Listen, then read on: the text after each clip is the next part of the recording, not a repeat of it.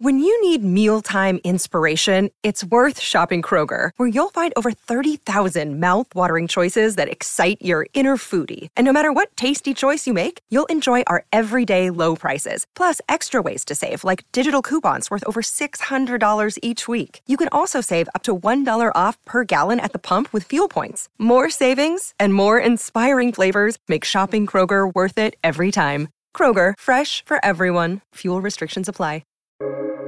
Welcome to the New Books Network. Hello and welcome to New Books in Irish Studies, a podcast channel in the New Books Network. My name is Aidan Beattie. I'm the co-host of this channel. Today I'm joined by another Aidan Enright, an associate researcher and part-time lecturer in history at Leeds Beckett University, where he teaches modern British history. And he's also a teacher of social sciences at the University of Bradford International College. His first book, which we're going to talk about today, is Charles Owen O'Conor, The O'Conor Don, Landlordism, Liberal Catholicism and Unionism in 19th Century Ireland, recently published by Four Courts Press. Aidan, thanks so much for joining us. Thank you for having me, Aidan. No problem. So I'm going to start by just asking, who was this person called the O'Conor Don? I suspect even a lot of people with a lot of experience in Irish history won't have heard of him, and I'll freely admit I had never heard of him. So can you tell us more about who he was and his general background?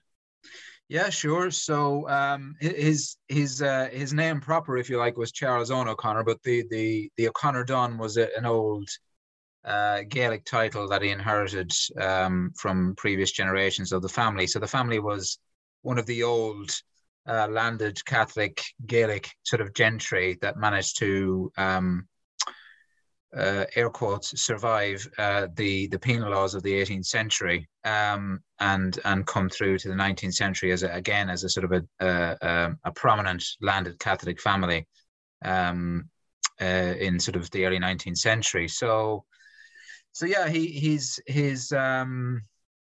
background is landed. It's political. His father and his grandfather, after emancipation, were both MPs for County Roscommon. Liberal MPs for County Roscommon. He was well educated. He was educated in England, an English Catholic college called Downside near Bath in the southwest of England. So that was part of a sort of a tradition amongst the landed Catholic elite and middle classes in sort of the early 19th through to the middle and late 19th century, where they an English Catholic education was perceived to be the sort of the best education that a young Irish Catholic gentleman could get. So landed, political, educated, well-traveled. Once he finished his education in the 1850s, mid to late 1850s, he went on a tour of Europe, France, Italy, present-day Germany, was a Chamberlain to the Pope, was sort of another one of those sort of typical things that a young Irish Catholic gentleman would do upon a visit to Rome. So yeah, a very well-to-do, well-educated, well-travelled young Irish Catholic gentleman who then went on to inherit his father's estates, about 7,500 acres when he came of age in 1859, and inherited his father's seat. He became the Liberal MP for County Roscommon in 1860, a year later, after he inherited the estates. But crucially, he also inherited £50,000 from a cousin called Edward Moore. And that was crucial, really, to the expansion of the O'Conor estates in the sort of late 1850s, early 1860s, to the tune of about 5,000 acres. So, £50,000 in today's change is, I don't know, something like 3 or 4 million quid. So quite a substantial amount of money for anyone to inherit. But it was crucial, if you like, in terms of giving him the sort of the security of sort of wealth and prestige, and also in terms of his role as a landlord, it sort of enabled him to go easy, if you like, on the collection of rent and arrears, because he had that sort of cushion. Now, who's to say, that he wouldn't have been that kind of landlord anyway? The family had a tradition of good relationship with their tenants. So it may have been that he would have been that type of landlord without the extra £50,000, because he was already a well-to-do man anyway.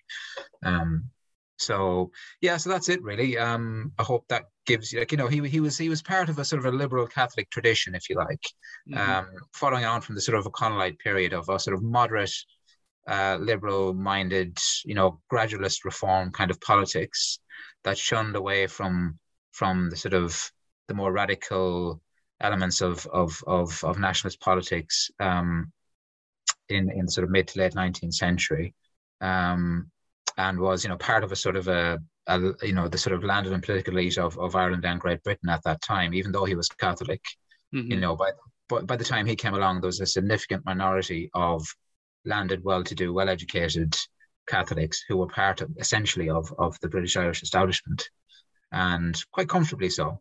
Mm-hmm. So as I was starting to read your book, I mean, I'm obviously reading it as someone whose background is much more in late 19th and early 20th century Irish history.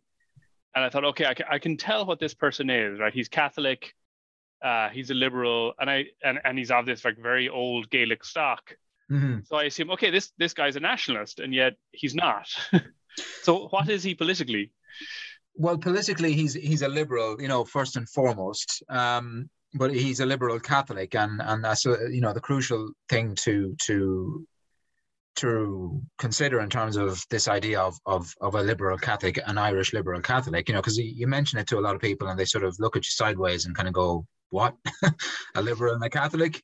But in terms of the 19th century, what it meant to be a liberal is very different to what it means to be a liberal these days.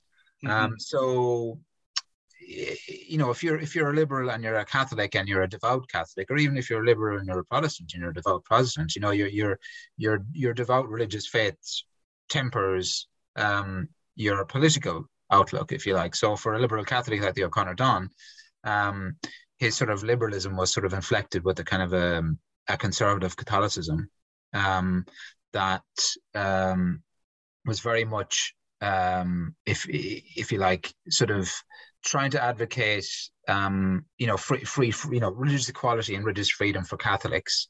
And in 19th century Ireland, that meant, and certainly from the mid 19th century onwards, with the sort of the rise of the Catholic Church again, and the power of the Catholic Church in Irish society under Cardinal Cullen, particularly, that meant, freedom of religion, Catholic education in particular was a big issue.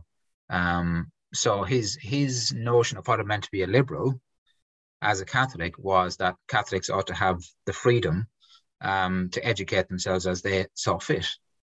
And that meant a Catholic education as opposed to a secular education.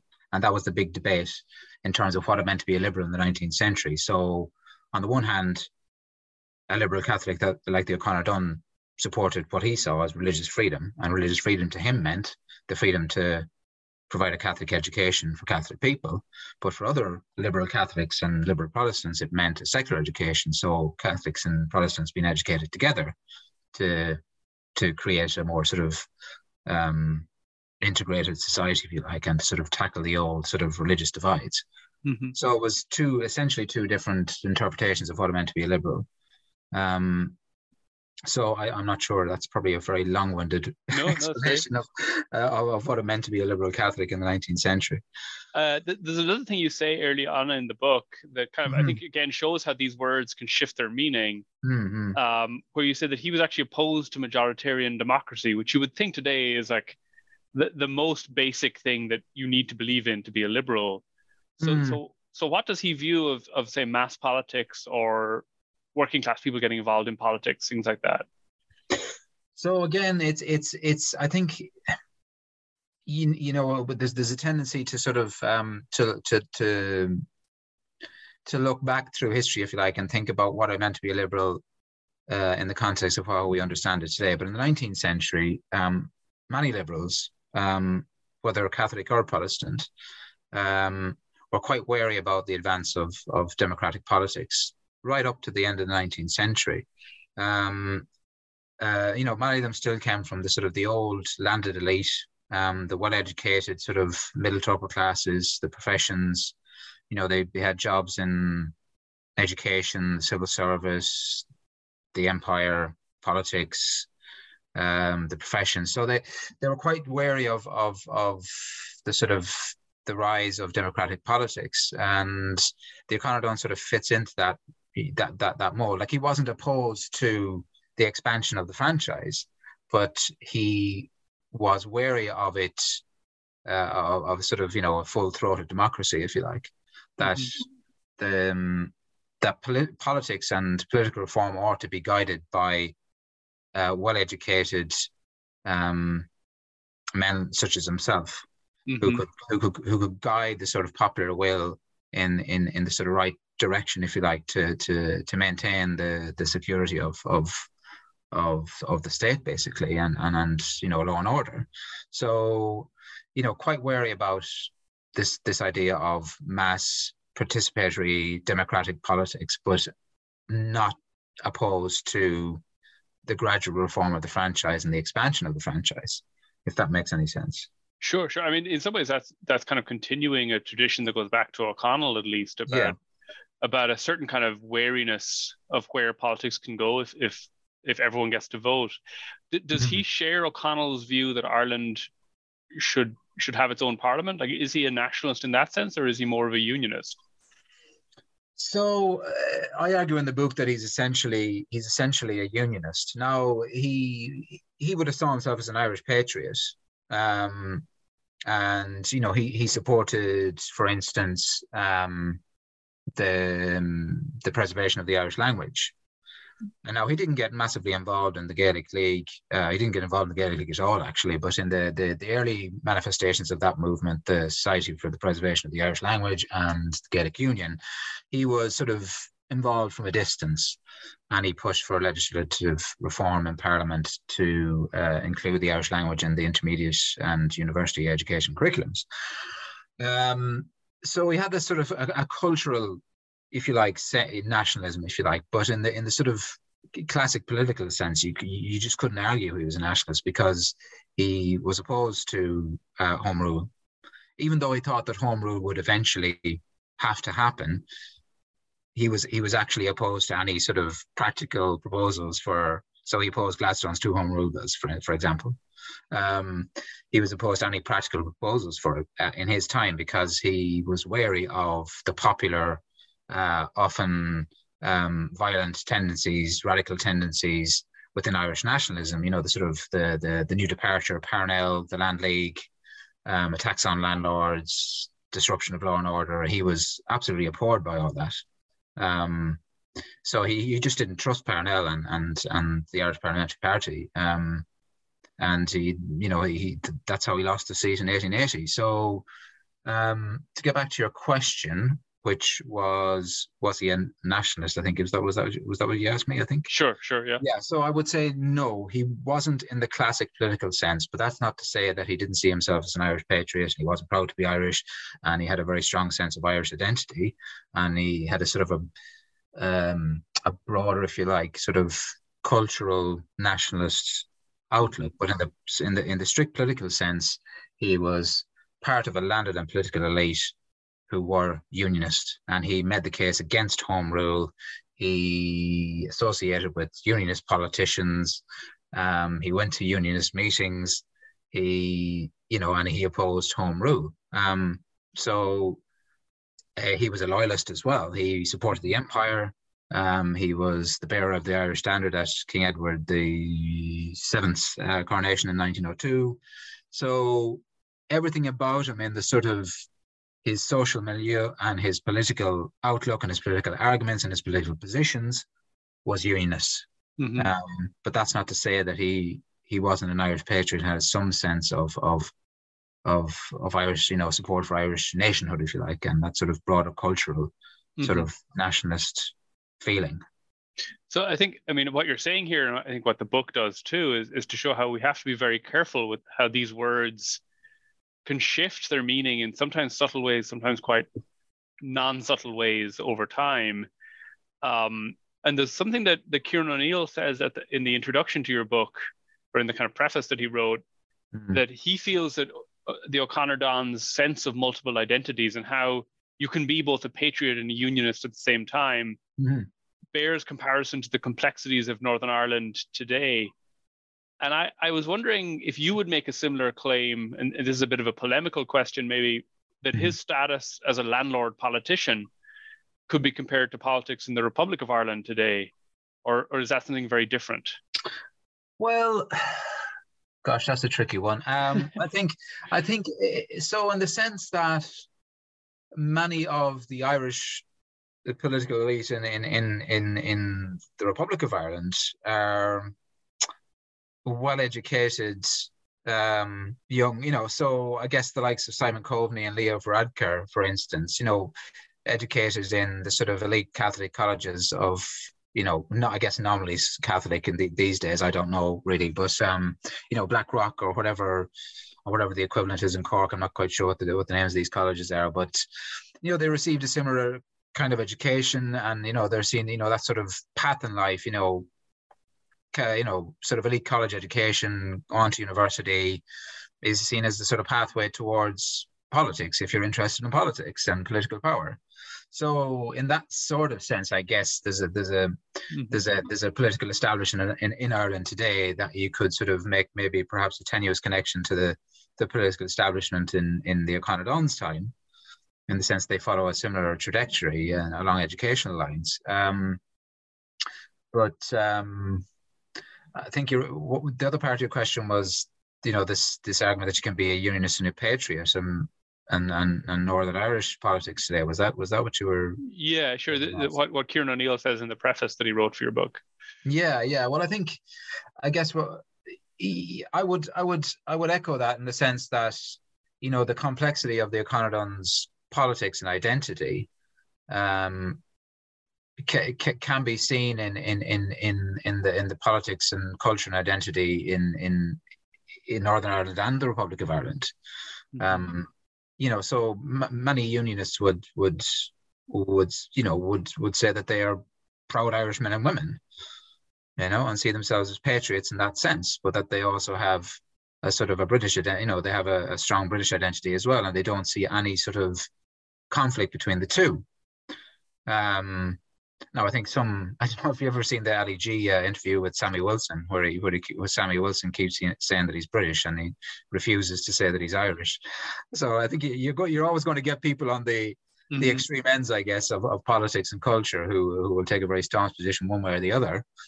But I think many unionists will be quite clear in the sense that they see themselves as Irish and British. And, the O'Connor Don certainly had a strong Irish identity, but he was certainly very attached to a broader British culture and identity. He married an English Catholic. He was educated in England. Now, that's not to say that everybody who, so there was many young Irish Catholic gentlemen who were educated in English Catholic colleges and went on to be staunch Republicans. Thomas Francis Maher is one example. So there's not a straight line, if you like, between that kind of background and culture. But the O'Connor Don was definitely on the unionist side, but with a very strong sense of Irishness and Irish patriotism. So maybe that is reflected in today's politics, certainly in Northern Ireland. So maybe rather than trying to back you into making a connection to sort of contemporary politics, what do you think he reveals about social class in his own time? Right. Okay. Well, I guess what it reveals is that there was a very, very strong sense of social class amongst the landed elite.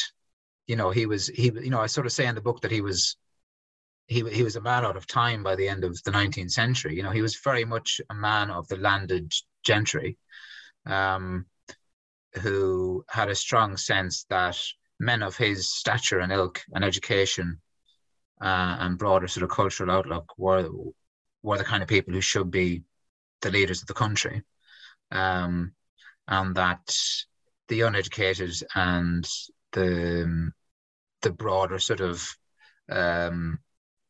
population, were to be, whether, working class or labouring class or tenant class or whatever way you would describe it in the 19th century, obviously mostly tenant farmer labouring class, were to be feared in a sense, and that that radicalism, Fenianism, mass democratic politics was to be guarded against and protected against by a landed and political elite. So he had a very strong sense of who he was in class terms, although he didn't really speak about it in those terms. He spoke a lot about nationalist agitators and Fenianism, but men like him didn't seem to have a very strong sense of class in the sense, maybe in the way that we would these days. Mm-hmm. They did. Sorry. I mean, they didn't speak about it in those terms, but they had. They certainly had a strong sense of who they were themselves and what role they had in society. Mm-hmm, of course. Mm-hmm. So maybe if we could go back to this inheritance that he gets, that is kind of what copper fastens his kind of standing in life, or at least like his financial comfort. Yeah. Some of that money comes from the slave trade. Am I right in saying that? Yes, yeah. So his cousin Edward Moore was a landowner in the West Indies and Australia, and he owned slaves in the West Indies, and he was compensated for that when slavery was abolished in 1833, wasn't it? Yes, is that right? Yes, I think. So he died unmarried and without any children. So he left £50,000 to the O'Connor Dunn and the O'Connor Dunn's brother Dennis, and their cousin Valentine O'Connor Blake, who owned estates in Mayo and County Mayo and County Galway. So I sort of write about that a little in the book. I don't go into too much detail, I guess, because I just didn't have the evidence of the research to get into too much detail on that. But certainly, I think it would be difficult to imagine that he wasn't aware of the provenance of that money, and I think it's sort of. He was an imperialist. He supported the British imperial project, but his views on the slavery issue are not clear. He did visit America in the 1860s, so just at the end of the Civil War, and he comments on attitudes towards slavery. He met former slave owners. He went to Washington. He sort of spoke about how people who were opposed to slavery were saying, well, these slaves are not going to do with they're not going to know what to do with their freedom, kind of thing. Mm-hmm. But he didn't express a view in his diaries one way or the other, certainly that I was able to discover, as to whether he was on the Union or Confederate side. He met Robert E. Lee, and sort of mentioned how he was seen as a leader of his people and all the rest of it, a fine-looking man and all the rest of it. But he doesn't really. He's cagey in his diaries, or at least he doesn't say explicitly one way or the other what his position was. But maybe that's indicative of a sort of an indifference. I don't know.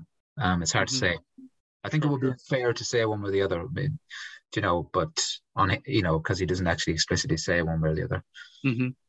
So I know that this book kind of has a long history, and it comes out of your PhD dissertation, and then took some time to sort of see the light of day as an actual published book. So do you have plans to continue on to something new, or where will you go next as a historian? Yeah, so I finished my PhD in 2011, and then I went off and did other things.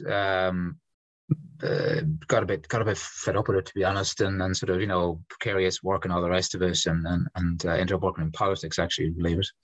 But anyway, where am I going next? I'm back teaching at Leeds Beckett University. I'm looking to. I would like to build on this research to some extent. So I've looked at the connections between Irish and English Catholics in the 19th century. the sort of intermarriage between sort of landed English and Irish Catholics, and particularly interested in one individual, Charles Raleigh Chichester, who married an Irish Catholic and settled in Ireland and ran an estate in County Roscommon. I came across him through the O'Connor Dunn, basically, because they corresponded with each other on land reform. So I'm interested in that sort of wider network of Irish and English Catholics from emancipation onwards. But I'm also interested in the Irish in Britain as well, and how they influenced politics in Britain. So to give you an example, I'm going to be giving a paper next year on William Forster, who was Chief Secretary for Ireland between 1880 and 1882. He was a Liberal MP for Bradford, which is where I live now and have been living for the last 10 years.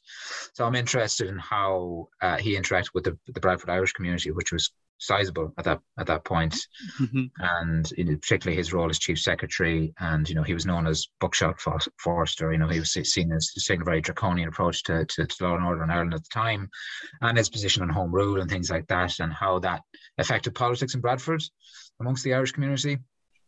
So I'm sort of branching out in that direction a bit more, away from the sort of landed Catholic elite politics. I'm getting a bit more interested in the sort of more working class, middle class Irish Catholic community and how they influenced politics in Britain, particularly in Bradford.